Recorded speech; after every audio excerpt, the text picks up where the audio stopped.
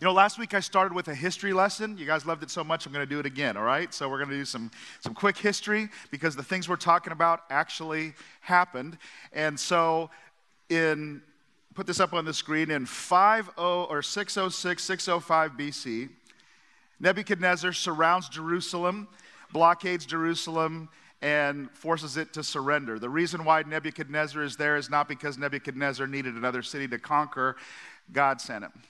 The reason why God sent him is because his people had been for so long just drifting away. And God says, listen, if you don't turn from your wicked ways, turn from your fake religion. I mean, you're saying one thing with your mouth, but you're treating the orphans and the poor. There's just so much injustice going on. And God sent prophets like Jeremiah to warn his people. And Jeremiah is called the weeping prophet. He sounds a lot like a loving parent of a child struggling with addiction. Because Jeremiah's book, it's all, the full range of expression of emotion. Love, intense love, and then disappointment. Intense love and anger. Intense love and frustration. Intense love and sadness. And that's the story. And that's where the book of Daniel actually begins. Because Jeremiah has been warning the people, if you go this path, I can't go down the road with you. God can't go down this road. And you want the way of the world's going to have you. Well, eventually Nebuchadnezzar came and surrounded the city, took 10,000 of the best and the brightest, the officers, the military, the skilled people, all the educated in their families, 10,000 of them, took them back to the city of Babylon. I don't know if you know this. He didn't destroy the city at this point. This was the first of 2 times Nebuchadnezzar would come. He only took 10,000 people. He left everybody there and set up a little puppet kingdom. Basically, he was going to take these 10,000 back, educate them in the ways of Babylon, force them to be assimilated, and then send them back to rule over this new kingdom that he'd captured. Daniel and his friends were part of that 10,000, and we'll come back to them in a moment. And for the next 11 to 12 years, these puppet rulers, a succession of puppet rulers, they kept rebelling against the King Nebuchadnezzar. So King Nebuchadnezzar goes on to conquer Egypt, and the rulers of Jerusalem would try to make alliances with Egypt and try to rebel against the king. Well, finally, in about 586 BC, Nebuchadnezzar returns, and this time, he's had it. And he destroys the city, destroys the temple, disperses everybody, okay? So the judgment actually came, but it took a period of time. So let's go back. What happened to those first 10,000 people? Nebuchadnezzar took them back to his city, and they settled, not in the city. They refused to have anything to do with the Babylonians, but they settled outside near the rivers on the canal near Babylon. And there's some prophets rose up among the people, false prophets actually, and started saying things like, have nothing to do with these Babylonians. We're not going to move in. We're not going to be a part of their culture. They're trying to take us over. God's going to rescue us. God's going to judge them. God's going to, bring us back. It won't be long, and we'll be going home. Well, Jeremiah, who's one of the older people that got left behind in Jerusalem, he hears that this movement is starting among those captives. They have no humility. They have no recognition that God has been trying to get their attention, and yet they're saying God's going to rescue us, a very self-righteous spirit. So Jeremiah, the prophet, the true prophet of God, writes a prophecy and sends it back to the people who are now in Jerusalem. And you need to understand this because otherwise this passage won't make sense. But what he writes in Jeremiah 29 becomes, I believe, the blueprint of success, the vision for Daniel's life. I've been wondering all summer long as I've been reading the book of Daniel, how did he do it? How could he be such an exceptional person? And I think I've discovered it here in Jeremiah chapter 29. Read with me. Look at this amazing prophecy that Jeremiah sends to the 10,000 captives that are living by the river in Babylon. This is what the Lord Almighty, the God of Israel, says to all of those I carried into exile from Jerusalem to Babylon. Build houses, settle down. Plant gardens, eat what they produce. Marry and have sons and daughters. Find wives for your sons. Give your daughters in marriage so that they too may have sons and daughters. He's saying you're going to be here a long time. Increase in number there. Don't decrease. Don't assimilate. Maintain your culture. In fact, grow your culture among the Babylonians. Impact it, but increase. Seek, look at this part. This blows my mind. Seek the peace and the prosperity of the city to which I've carried you into exile. That's Babylon. Pray to the Lord for it, because if it prospers, you too will prosper. Yes, this is what the Lord, the Almighty, the God of Israel says. Don't let the prophets and the diviners among you deceive you.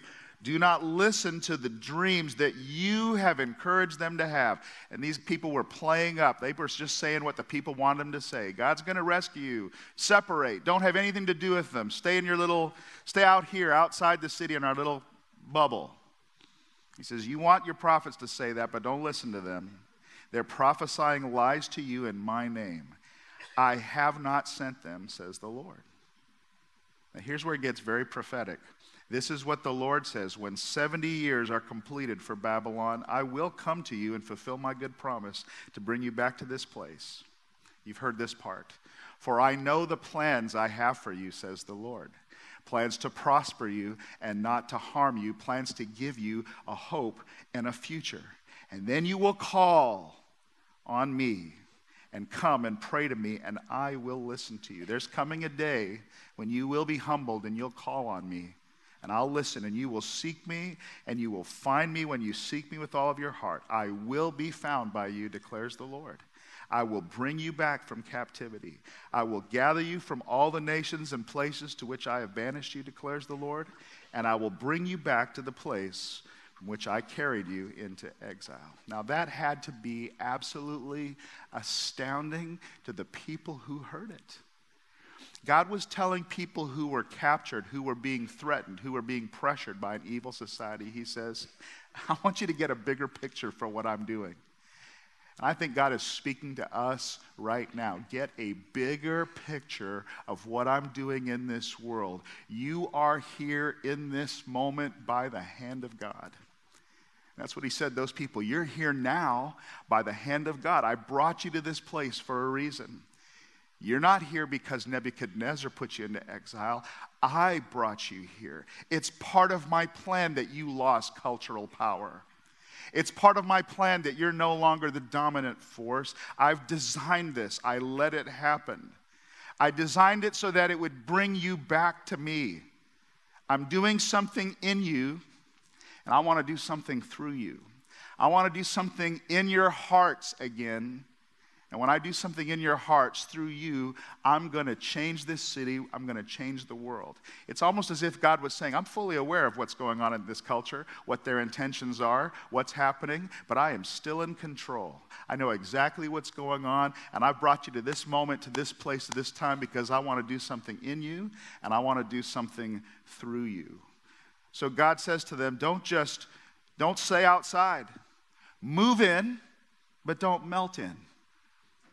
They want to assimilate you. Well, don't let them, don't just reflect the culture.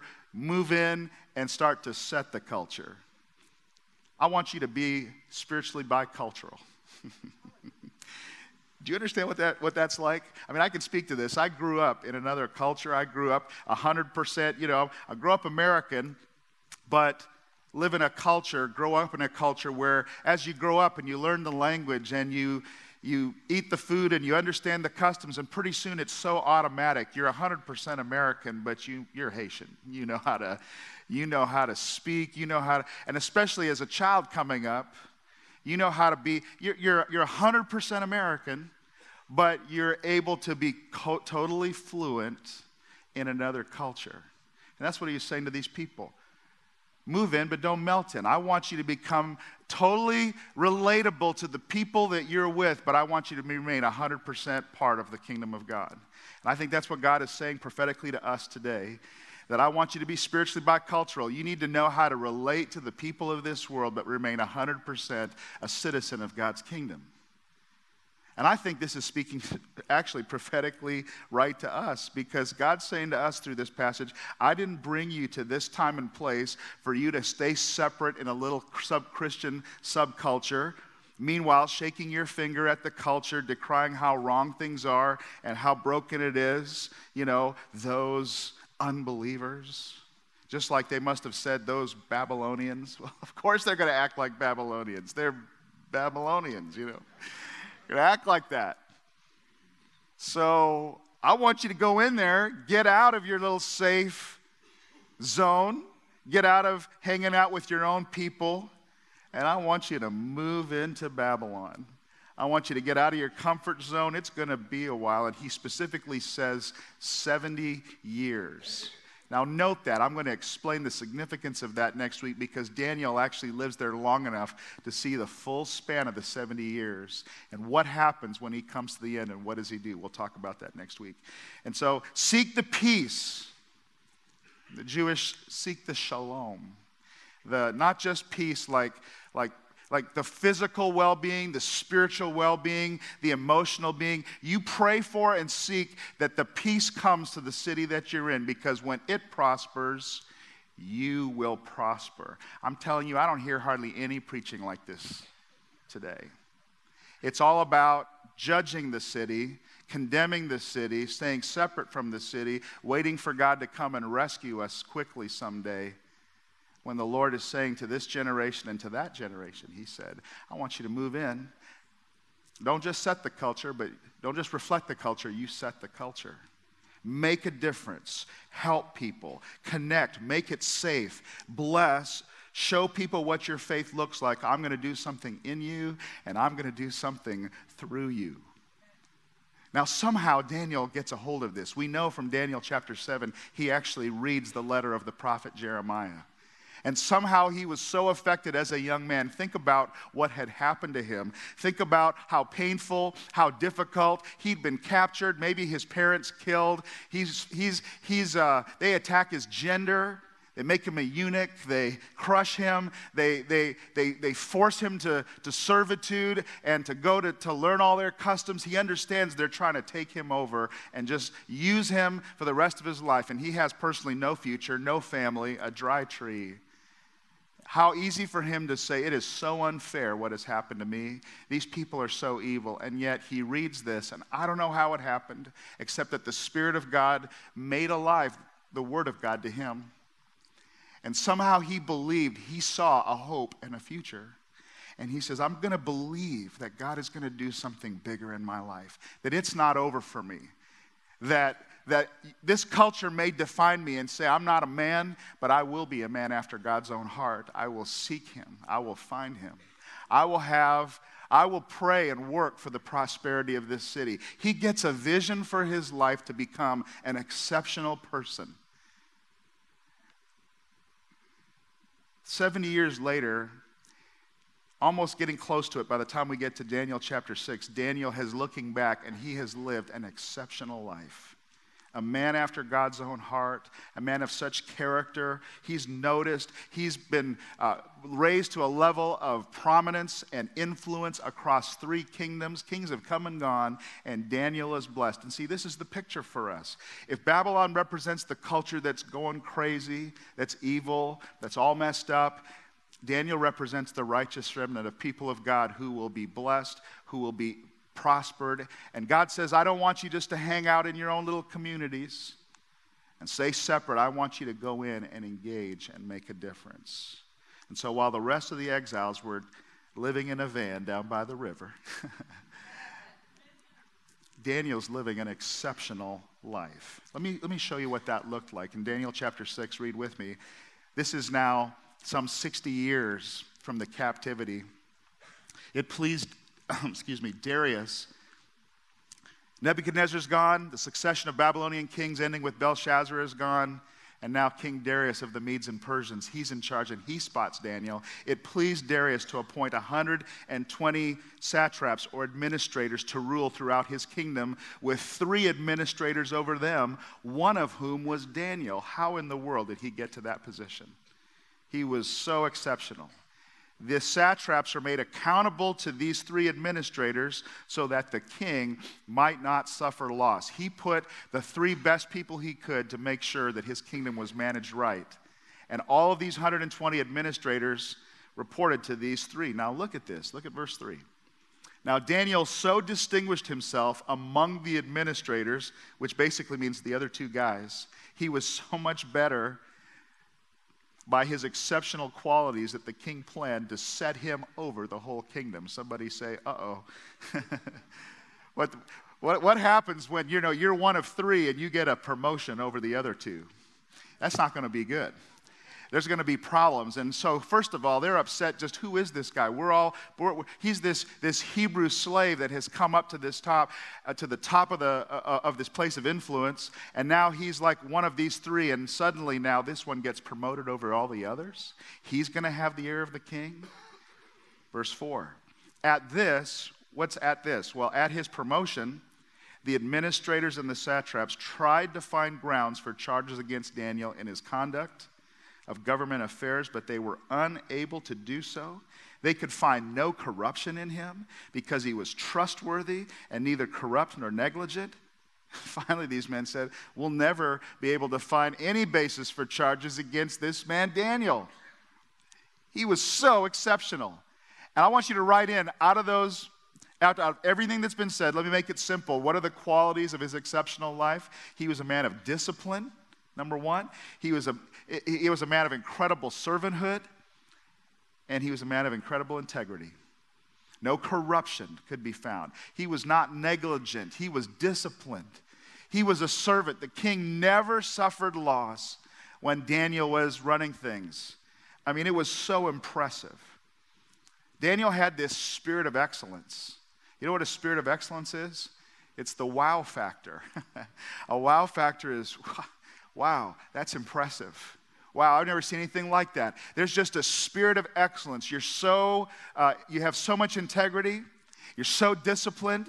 You're such a servant. You're always putting the needs of others. I mean, just think about, look, your life is so amazing. We want people to say that for the glory of our God. Your marriage, wow. The way your kids, wow. The way you conduct yourself at work, wow. I mean, you get there early. Everything that's entrusted to you, you do the best of your ability. You show up with the most incredible attitude. Everything is organized because you care. You put the needs of others before yourself. Wow. Wow. It's the wow factor. It's exceptional. I mean, when you go to work and you bring the best of yourself, not for your sake, but really to bring prosperity to the company and to bless the city, or you volunteer or you do things for the sake of others and you bring the best effort when everybody else is, given half best or the least amount of effort. Wow. They never were able to find charges against him. They expected negligence. They expected corruption. Why? Because that's what they were like. It's the way government ran. But with Daniel, they could never find one thing. Now, Daniel is just the shadow of somebody else that would come later. Daniel is actually a shadow of Jesus, because when Jesus showed up, they said, we've never heard anybody talk like him. We've never seen anybody be like him. Jesus was the most exceptional person. Daniel's just a forerunner, a shadow of what was going to come. And the scripture says that we're supposed to be Christ's ambassadors.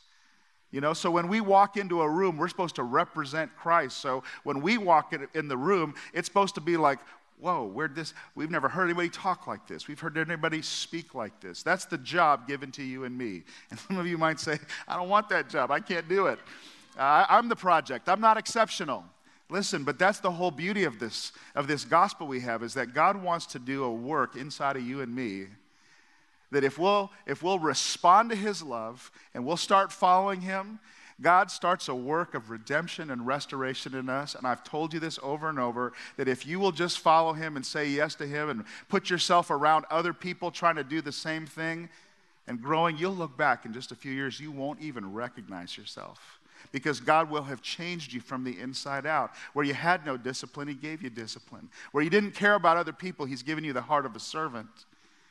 And where you didn't have integrity, suddenly you have an incorruptible character. He's changed you from the inside out. Now, that's what God wants to do in us. And that's how the Holy Spirit wants to transform us. And what's amazing is Jesus taught this. Jesus taught about these three qualities when he said to his disciples, when he was training them to change the world, he gave this beautiful Sermon on the Mount. And I just want to highlight out of that sermon the three qualities that Daniel had, Jesus talked about, Jesus had, and he says, here's how you're supposed to have. And I want to tell you that this is the vision. Just like Daniel had a vision for his life, what I want to give you today is a vision for the three qualities of your life that if you have these in this culture today, It will be so exceptional. It will be so different. If you want to make a difference, you can't be like everybody else. You're going to have to be different. You have to be the exception. And so here's a vision for the three qualities, the marks of a follower of Jesus, the marks of an ambassador, a representative of Jesus, that when we walk into culture, the culture says, we have never seen this before. Are you ready? The first exceptional quality is a disciplined, loving response to unfair criticism and persecution. This is called the hurt principle. What do you do when people hurt you? How are you going to respond? What happened to Daniel when they hurt him? And look at his exceptional response. You see, if you're going to make a difference, you have to be different. You can't just do what everybody else does when they get hurt. Now, Jesus talked about this in the Sermon on the Mount. He said it this way: blessed are you when people insult you and persecute you, falsely say all kinds of evil against you because of me. He says something strange. He says, rejoice and be glad, because great is your reward in heaven.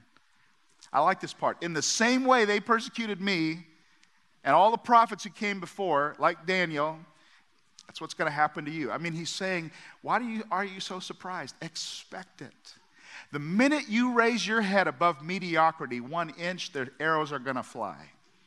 That's the way this world works. Everybody wants you just stay average, don't rock the boat, don't confront. But you decide you're going to be exceptional and start acting. I mean, that's what happened to Daniel. Look how they persecuted him. He just gets promoted and persecution comes. Arrows are going to fly your way.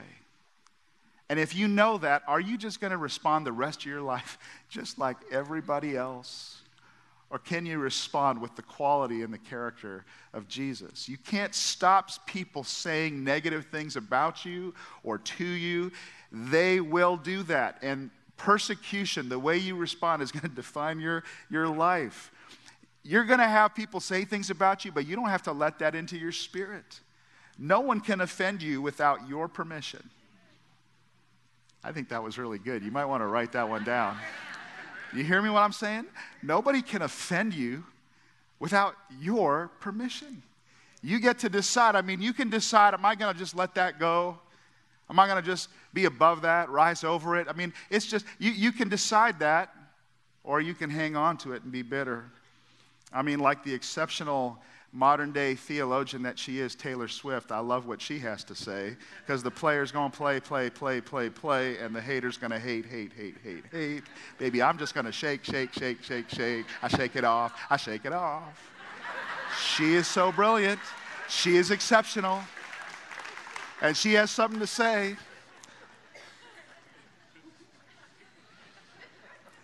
Exceptional words to live by. Look at how Jesus said that. Bless those who curse you. Pray for those who hurt you. Love your enemies. Do good to them. Lend without expecting to be repaid. Then your reward from heaven will be very great. You'll be acting as children of the Most High. Why? Because people lend to those who expect. I mean, everybody does that if they expect to get paid back. But you lend expecting not to be repaid. You'll be acting as children of the Most High when you do this. Look at this. He is kind to those who are unthankful and wicked. So you be compassionate like him, just as your Father is compassionate. You know, I learned this from my dad. My dad taught me, you don't hold on to bitterness. You don't let what people say affect you. And I've told you the story of how, one time he was, when I was real young, he was castigated in the newspapers and accused and put down and challenged to a debate. And all kinds of horrible things were said and put into the public, trying to discourage him, trying to get him to stop what he was doing, trying to intimidate him. And my dad just kept on doing what he was doing. The hurricane came. The island was destroyed. The first thing he did after he put our stuff together, put his tools in the truck, take me, and we go right over to the house of the man who was leading that attack. And we spend the next 2 days picking up debris, repairing things, serving that man's needs. And the man has tears in his eyes, and I remember them to this day. Why are you doing this to me? Because my dad said, because you're my brother in Christ, and I love you. We got to stick together. No bitterness, no judgment, no reactivity, just a choice of exception. What a thing for a kid about 6 years old to see. It defined my life. And see, you don't have to hold on to hurt or bitterness either. It is exceptional. Exceptional people, just let it go. It is very non-exceptional just to rant about it on Facebook or tell everybody else what's, just complain and hold on. And that's just what everybody does. But to be exceptional, you let it go. And if we only handle persecution and rejection just like everybody else, it's no different. A while back, I was on a plane, and I love it when I get on early, and I get to get my spot, and I get to pick the seat that I want, fly Southwest a lot. And got this aisle this one time, got my headphones on, sat back, relaxed, and got my stuff in the overhead, which is a major challenge. And suddenly, just as the door's about to close, these two guys walk on, and they're saying, hey, you wouldn't mind moving so that I could sit next to my friend. You wouldn't mind, right? And they're standing there, and I just feel this, I don't want to move. I had this get your own seat, but I've learned this, that sometimes when God sends you a challenge like that, he's trying to do something. Like he wants to do something in me, and he wants to do something through me. And so I don't know what it was, but I heard this little whisper, trust me.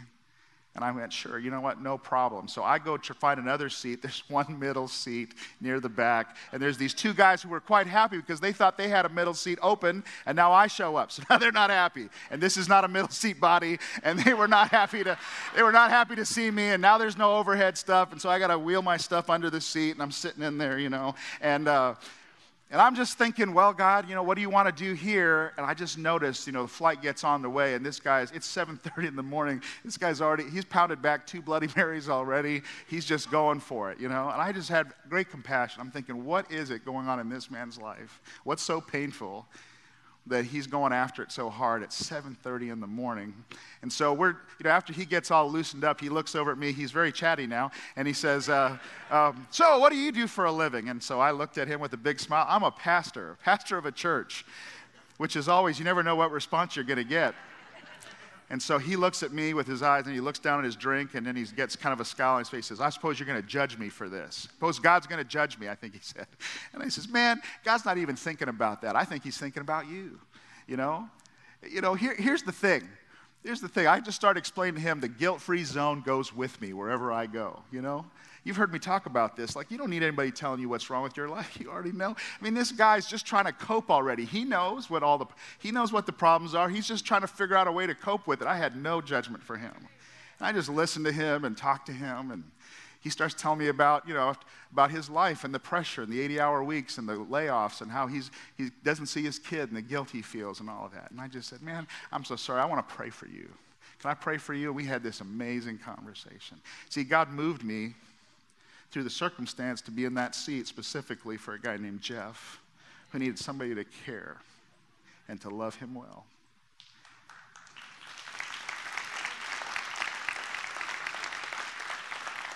I think we get after the issues way too soon.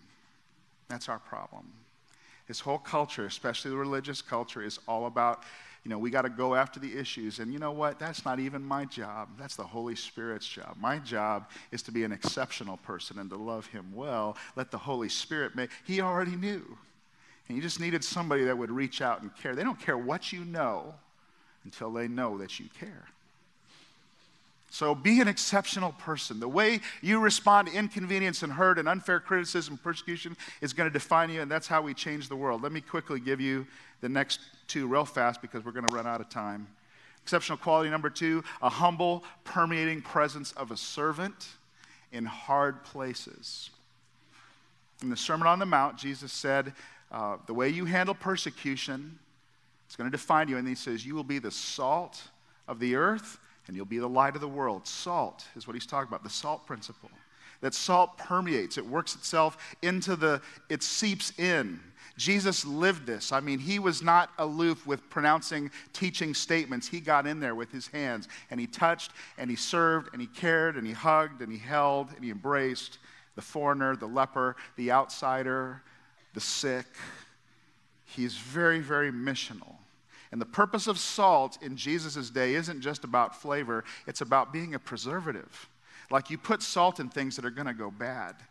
And God what he's saying in that passage, when you're the salt of the earth, he's saying, I've put you where I put you at this time.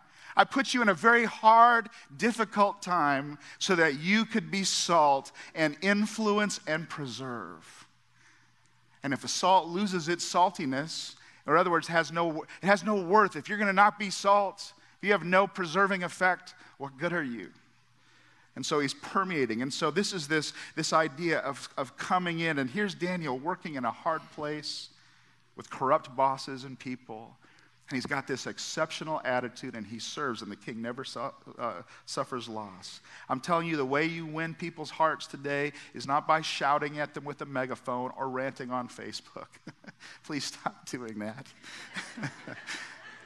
It's by serving people. It's by serving people. It's by noticing. It's by being aware and saying nothing and going in. I mean, what if you just tomorrow went by Starbucks on your way into work and just treated your office? What if you came in and brought the best attitude every day? What if you brought in the heart to say, this isn't about my kingdom or my paycheck. This is about me praying for the prosperity of this company. Because if it prospers, I will prosper. It's this exceptional attitude of a servant. You know, if you see someone of a different culture at your work or in your neighborhood, your Muslim neighbor, and you decide, I'm going to walk across the street and befriend this person. I'm going to shovel their snow this winter. I'm going to mow their grass. I'm going to invite them to our home for dinner. We're going to make them a part of our lives. Nobody does that. That's a hard place, but you're not just going to do what comes easy because you're an exceptional person. You don't just do what everybody else would do. And, just get all caught up because of what's on the news halfway around the world. You treat your neighbor like dirt. I mean, come on. Be exceptional. Be exceptional. Volunteer to be Jesus in the hard places of this world. Pray for the peace of our city. Pray for the places that are dark and hurting and say, we're going to get engaged, which is why we're not going to just stay here on this corner. That our mission is to launch churches out into all the places, even into some very difficult places in our city. And I think that God's going to call some of you to go and be a part of those things in the future. Because people from Fishers don't have to just stay in Fishers. Oh, I just offended some of you maybe or something. You don't have to just stay in the bubble. You can actually get out and be exceptional. Thank God that we're already there. Thank God for your giving and how we've blessed, all of the thousands of people. It's not just about meeting material needs or social justice. It's about earning the right to be heard to share Christ. And to tell people about the wonder of his love, and they see it and feel it first, long before they hear it coming from our mouth. Anyway, God wants to do something in you through serving. If you're not serving, serving will change you. If you're not serving in this church, you're just attending, you're missing out on the transformation, what God wants to really do. Because you can't just watch it, you have to do it. He says, I brought you here so that I could do something in you. When you start to love on a child or serve somebody in need or give your very best, this ought to be the most exceptional place. And God brought you here not just to take, but to be used. And through you, somebody's life is affected. And the day you see that happen, God's power working through you in a small way, but a big way in somebody else's life, you'll never be the same. Let me give you the last one. He calls us to be light. The exceptional quality of light. What is that? A beautiful, attractive confidence to speak the truth. A beautiful, attractive, a bold, not a brash, but a bold confidence to speak the truth to everyone, just to shine your light out. Jesus said, you're the light of the world. A city built on a hill shouldn't be hidden, can't be hidden. Neither do people light a lamp and put it under a bowl. Instead, they put it on its stand. It gives life to everyone in the house. In the same way, let your light shine before others. They may see your good deeds. So service precedes what you say, but then what you say is going to glorify your Father in heaven. You can't be silent. You're bold. It doesn't mean that you're rude or obnoxious Or you're critical or mean, but the righteous, the scripture says, are as bold as a lion. They don't have to be afraid to speak the truth. Much like Peter and John when they were hauled before some people who were mad at them simply because they had healed someone. And they says, by what right do you do these things? Stop talking about Jesus. And they were amazed. Look at this in Acts 4:3. They were amazed when they saw the boldness of Peter and John. For they could see that they were ordinary men with no special training, just like you and me, but they recognized them as men who had been with Jesus. And when you're with Jesus and you're on his mission, you cannot stop talking about what you have seen and heard. And you can be bold about that, and you never have to be ashamed. In fact, the Holy Spirit says that when you speak for me, when you do it, when you go out in my name, my power and presence will go with you. I'll even put the words in your mouth. Bold words, but gracious words. Kind words. The right words at the right time. How did I know what to say to that man on the plane? I didn't have it scripted. But when you yield yourself to the power of the Holy Spirit and you have the right attitude and you pray, God will give you the right words to say. And it's not even scary. You just say what God puts in your heart. Boldly. And see, that's where we're missing it. I see two extremes today. I see the brash and ugly, or I see the silent ducking. We don't want to offend anybody, and not much in between. We need an incredible, beautiful balance of the two. People are always asking me, Darryn, what's your opinion on this? What's your opinion on this issue? I always have the same answer. If you ever ask me that, here's the answer you're going to get. Well, who are we talking about? The minute it's personal, I'll know exactly how to act. The Holy Spirit will always show me how to be like Jesus to a person. I never have to wonder about that. It's very clear. But if you just, see, that's not what they're asking. They want me to make some statement because they want to label me, and then they want to limit me about what I say. So I always say, well, what do you mean issue? Who are we? Is this somebody like your brother or your sister, your dad? Tell me, what are you talking about? How can I help? The minute it's personal, everything becomes so crystal clear. People want to say, well, no. What do you think about the issue? I'm like, listen, man, my opinion, it doesn't even matter. What do you mean just a brash opinion with a broad brush? That's just always arrogant and judgmental. Here's what I know. I have humbled myself under the Word of God. What the Word of God says, that's what I do, that's what I believe, and that's going to be the guide for my life. And then somebody says, well, what if I don't like what the Bible says? I say, oh, well, then your problem's not with me. Your problem's with God and what he says. And if you think you know more than him, I mean, that's pride. That's pride. Humility says, even if I don't understand or I don't like it or I don't get it, whatever, humility says God knows more than me and I'll be humble under his word. All I'm saying is there are the right answers, especially when you're in the moment ministering to somebody like Jesus. God will always tell you what to say, and that's the time to be like light, a beautiful, bold confidence. Do you understand what I'm talking about? I don't know if you do, because most of us have lived in this little sheltered, I don't want to offend anybody. Or all you've seen is the talking heads that just like to shout and build their mailing lists. I want you to know that following Jesus is very, very simple. Let me show you how you're supposed to do it. Truth and grace always go together. How should I respond? Let me leave you with this. Time has run out. John chapter 1. Just like our exceptional Savior and just like the exceptional example of Daniel, here's how we are supposed to be. If you'll go to John chapter 1, verse 14 and put that on the screen, the Word became flesh and made his dwelling among us. We have seen his glory, the one and only Son of the Father, who came full of grace and truth. Truth does not come through doctrinal debate. It doesn't come through a policy. It doesn't come through a soundbite. It comes through a person. It's always personal. And grace always precedes truth. It never comes alone. Grace and truth. So grace says we all need a second chance. And truth says the only way I can get it is if I admit I need a second chance. Okay? Grace says we all need a Savior. I can never measure up to the standards of a holy God. I can never be right.